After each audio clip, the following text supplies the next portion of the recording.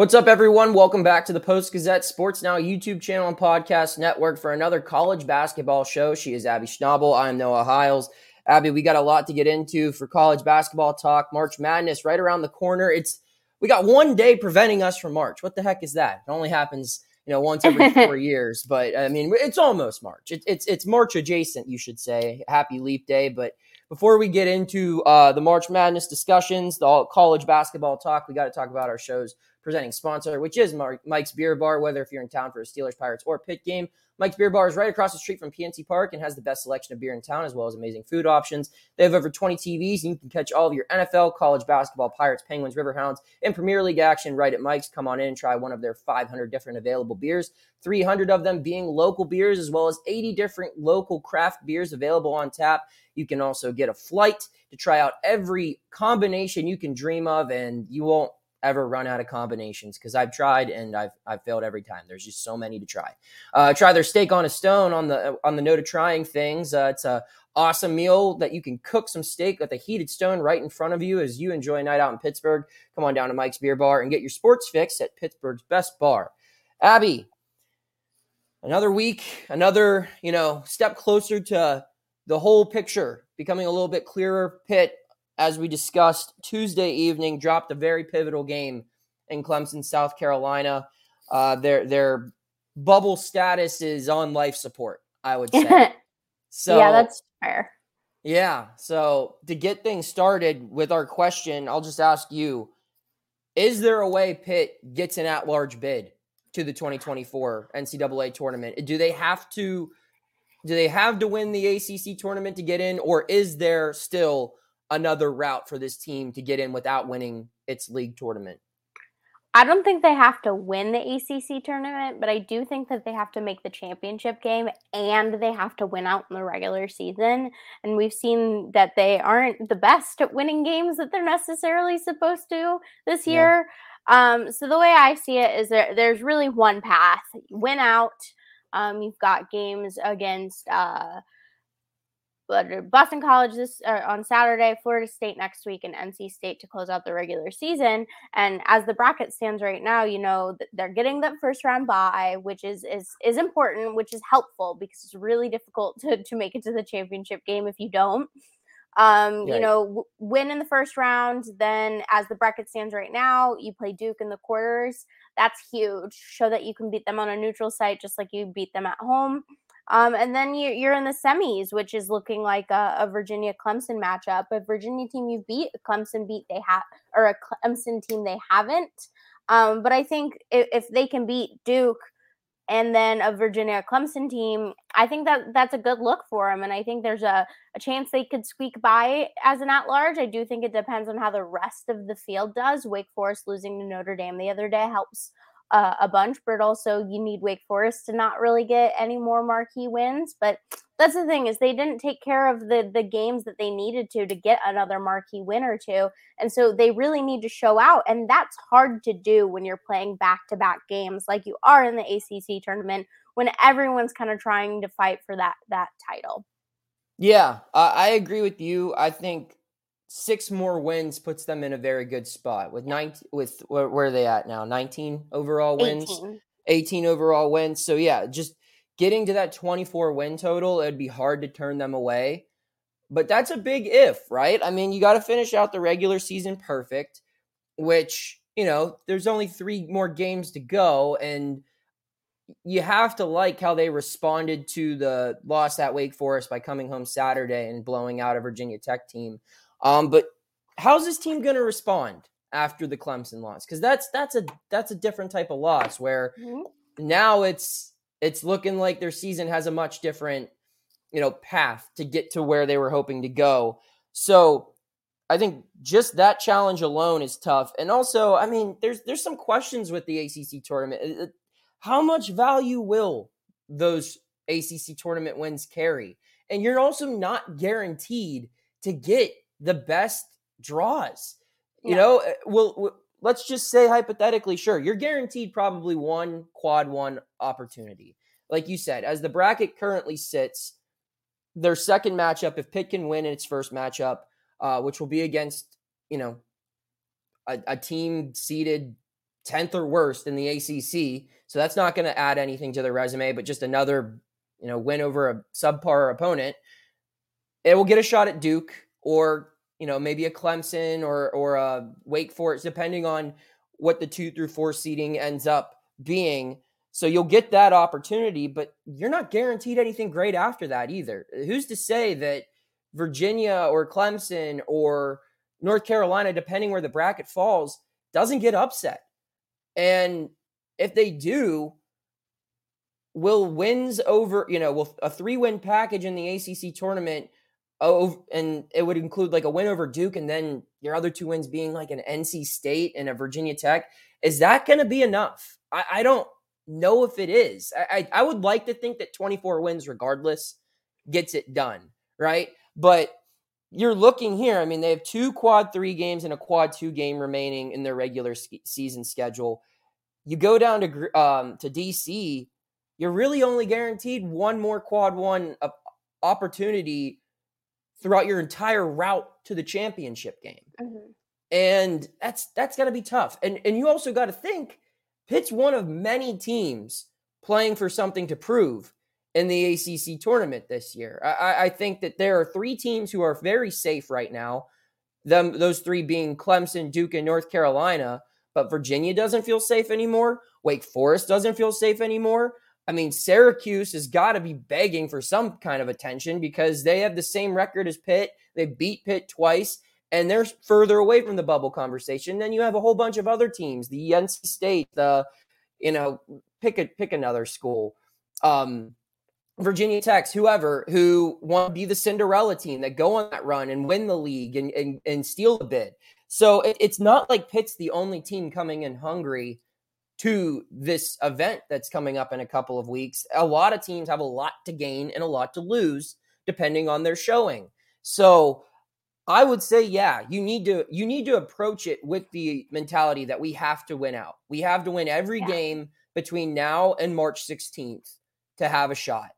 And you can get lucky if you get to the ACC tournament and other bubble teams don't perform well in their respective league events, and you do, but your best bet is you have to approach it. You got to win your next 7 games. And I think you also can't get blown out in the championship game. Right. I just, you're likely playing a tough team no matter what in that championship game, and you really just can't get blown out. So it's not just as simple. I mean, not that winning 6 games in a row is simple by any stretch of the imagination, but you can't just rest on your laurels once you get to the championship game. You have to put up a good showing. You can't get blown out like you did against Wake Forest earlier. And that's tough. That's tough to stay that consistent for that long, especially for a team we haven't seen that from in a while. Yeah, I mean, winning 3 games in 3 days is not easy for any team. It's why those double byes mean so much in these conference tournaments, because you get to sit around and recuperate while the rest of the teams get like a 2-day, 3-day rest period between the regular season and this event and are go. You get to sit around and scout whoever it is you're going to be potentially playing, and you already have game plans from previous matchups, and you're at a severe disadvantage when you're not one of those 4 teams with the double byes. So yeah, I think the best plan for Pitt is to, just plan on winning the whole damn thing. That's what you should be viewing to do. Can you get in without making it all the way to the, first place spot on the podium? Sure. But it's almost as difficult as a journey. So it's not going to be easy. I want to go over to our highlight part of the show now, Abby. A big storyline. There were 2 big storylines in the ACC. One was a court storming incident that resulted in what looked like a needed amputation for 48 hours. And by the miracle of Christ, he was able to play a basketball game the next time his team was scheduled to play a basketball game. So we'll skip the court storming rhetoric for the time being. And we'll talk about Clemson coaches Brad Brownell's comments about the net rankings and scheduling. He basically pointed out, saying that the Big 12 has gamed the system where they go about their non-conference scheduling in a way that allows them to play very efficient basketball and kind of, trick the metrics into thinking potentially that they're better teams than what they would allow to actually be. And he pointed out some numbers. He came with stats. He said, the Big 12 has 6 teams in the top 50 of the net with a non-conference schedule of 250 or higher, non-conference strength of schedule, where the ACC has none. So that's an interesting thing to point out. And obviously there's been a lot of discussion how the ACC gets undervalued compared to the Big 10, the SEC, the Big East, the Big 12, and how is the Big 12 actually really this good? Should there be other teams in? I guess when we're talking about this, Abby, when we're highlighting this, my mentality is, why, if it's so obvious, then why isn't everyone doing this? Right? Yeah, it's right. And it's also the idea of don't hate the player, hate the game. Right. Like, why are you getting mad about Big 12 doing this when you could easily do it too? I mean, I know you're planning on talking about, we saw Pitt try and do this, but yes, when the RPI was replaced in the off season of 2018, it changed things because the RPI didn't look at statistical categories. It looked at strength of schedule. It looked at wins and losses to dumb it down really. And the net was brought in to look at those margins, those offensive efficiencies, quad 1 versus quad 2. And in a way, it was supposed to make things a little bit more fair. But it was never truly going to be fair because, I mean, let's be real, the Power 5s, Power 6s of the world are greatly advantaged in that they are going to just inherently get more quad 1 games, which I think is something that the Big 12 is benefiting from. Almost every single game in the Big 12 is a quad 1 game, which isn't the case in the ACC. And a lot of that has to do with their non-conference and beating these teams the way they did in the off season. But like to Clemson's coach, it's like if you want to be a higher net team, why aren't you doing it too? And also, I don't necessarily think I feel like a lot of ACC coaches would rather just play good games. Which is a little bit more of a, to an extent, I'll say, which is more of an approach like a mid-major. I mean, I covered Duquesne. Duquesne's coach Keith Dambrot talks a lot about how he tried to make his non-conference fairly difficult. And, he has to do that because he's not going to get many quad 1 games in the regular season. And so, I don't know. It's just take advantage of your opportunities. Win the games you're supposed to win. You'll have a higher net. And then you're playing more quad 1s, and then you are a quad 1. And I don't know. It's like I said at the beginning, hate the game, not the player.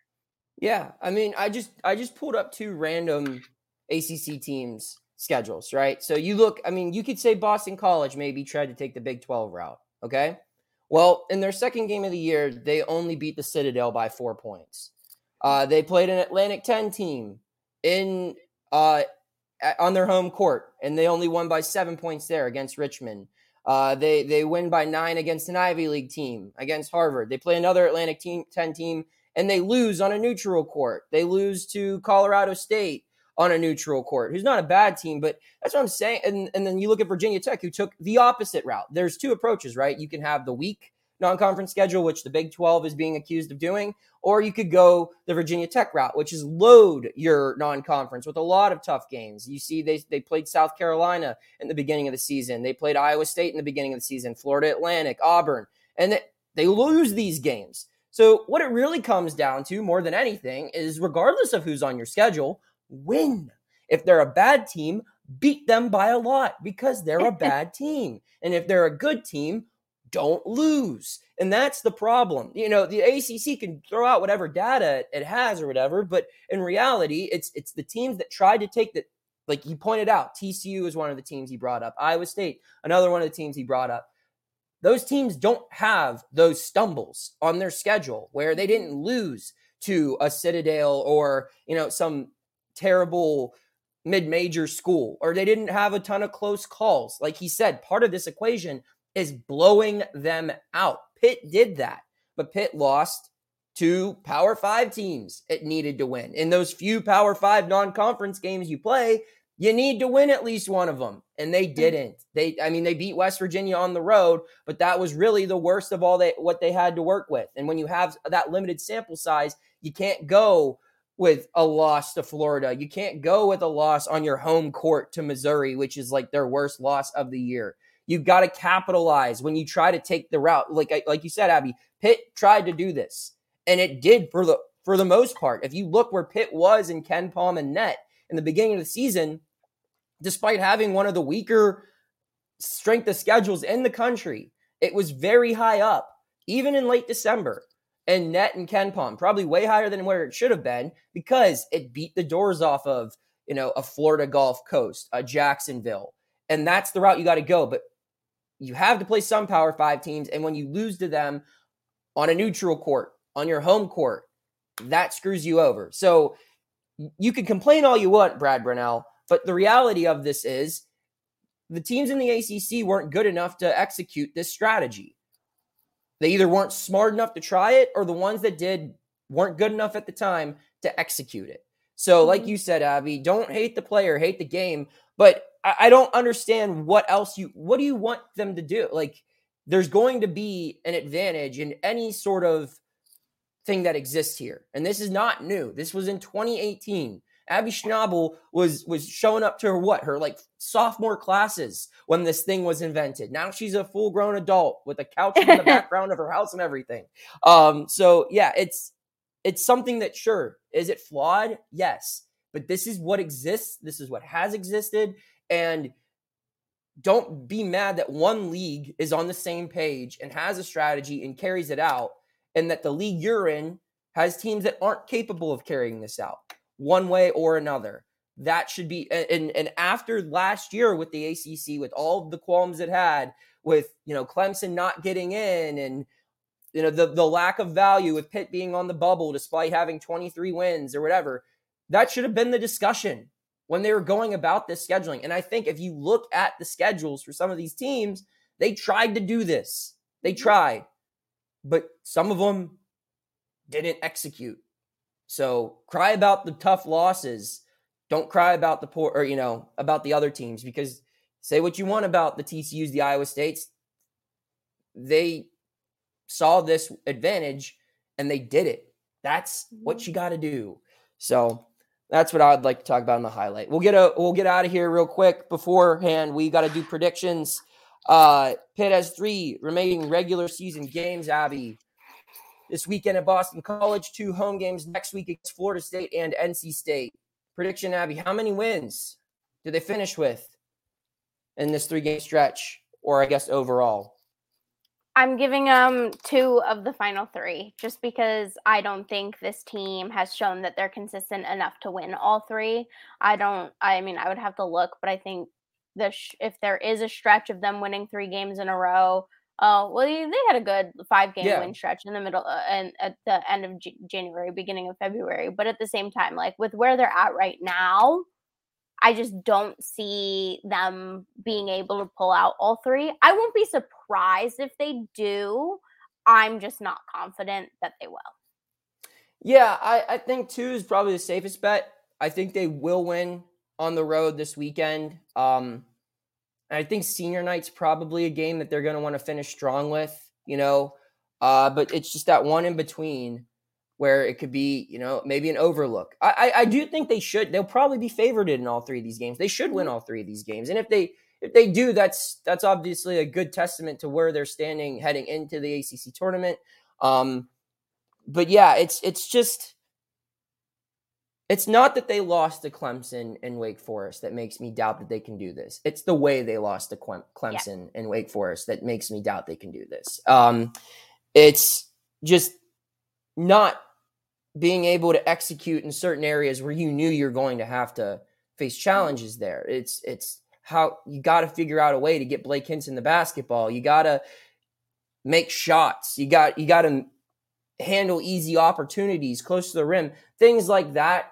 Those things tell me that, maybe they had their big stretch where, like you said, they won 5 in a row, 7 of 8, but they're coming back down to earth a little bit. And we saw that with last year's Pitt team as well, where it hit its stride and then it cooled down. And then it hit a second stride in early March, but it needs to find that real quick if it wants to have any chance. Abby, any final thoughts as we wrap up another show? I can't believe we're into the last week of regular season, really. Right. It's crazy. It's gone by fast. It is indeed. We will have all of your coverage for March Madness, regional stuff. As some people are aware, Pittsburgh will be a regional host for the first rounds. We'll have you covered there. We'll have ACC all-conference tournament coverage as well, and we'll have everything else covered at the Pittsburgh Post-Gazette. You can read our work at post-gazette.com, and you can check out all of our digital coverage, our podcasting and video analysis here on the Post-Gazette Sports Now YouTube channel and podcast network. She's Abby Schnabel. I'm Noah Hiles. We'll see you next time.